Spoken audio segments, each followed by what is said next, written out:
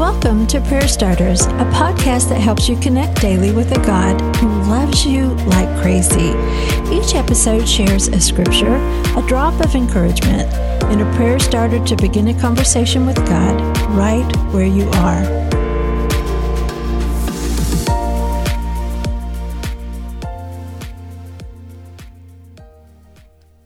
But Hezekiah did not respond appropriately to the kindness shown him, and he became proud.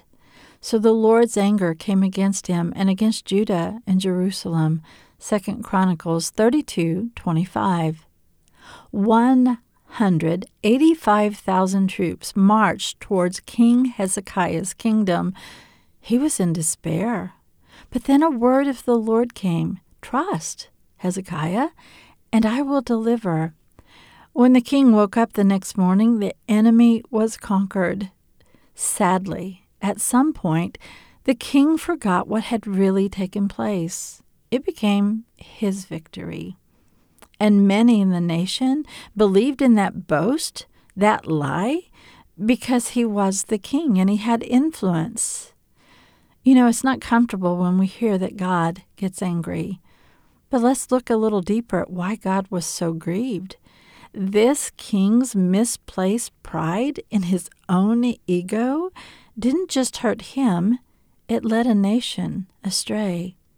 While our obedience and hard work is such a beautiful part of that victorious story, may we never forget how big that battle felt. May we never forget how we ran to God for help. And may we never forget how God met us there. Today's prayer starter. Heavenly Father, there was a time I felt like an ant standing in front of an army. I cried out for help, and you showed up. Help me not to forget that part of the story. Let me look back. Let me remember. Thank you for hearing my cry of help, for battling for me, and for rescuing me. I love you with my whole heart. Now, it's your turn, friend. It's really powerful to look back to those first days, those first years, those first steps, when you battled something so big, and God met you there. So think about a time that this occurred in your own life and thank Him for that right now.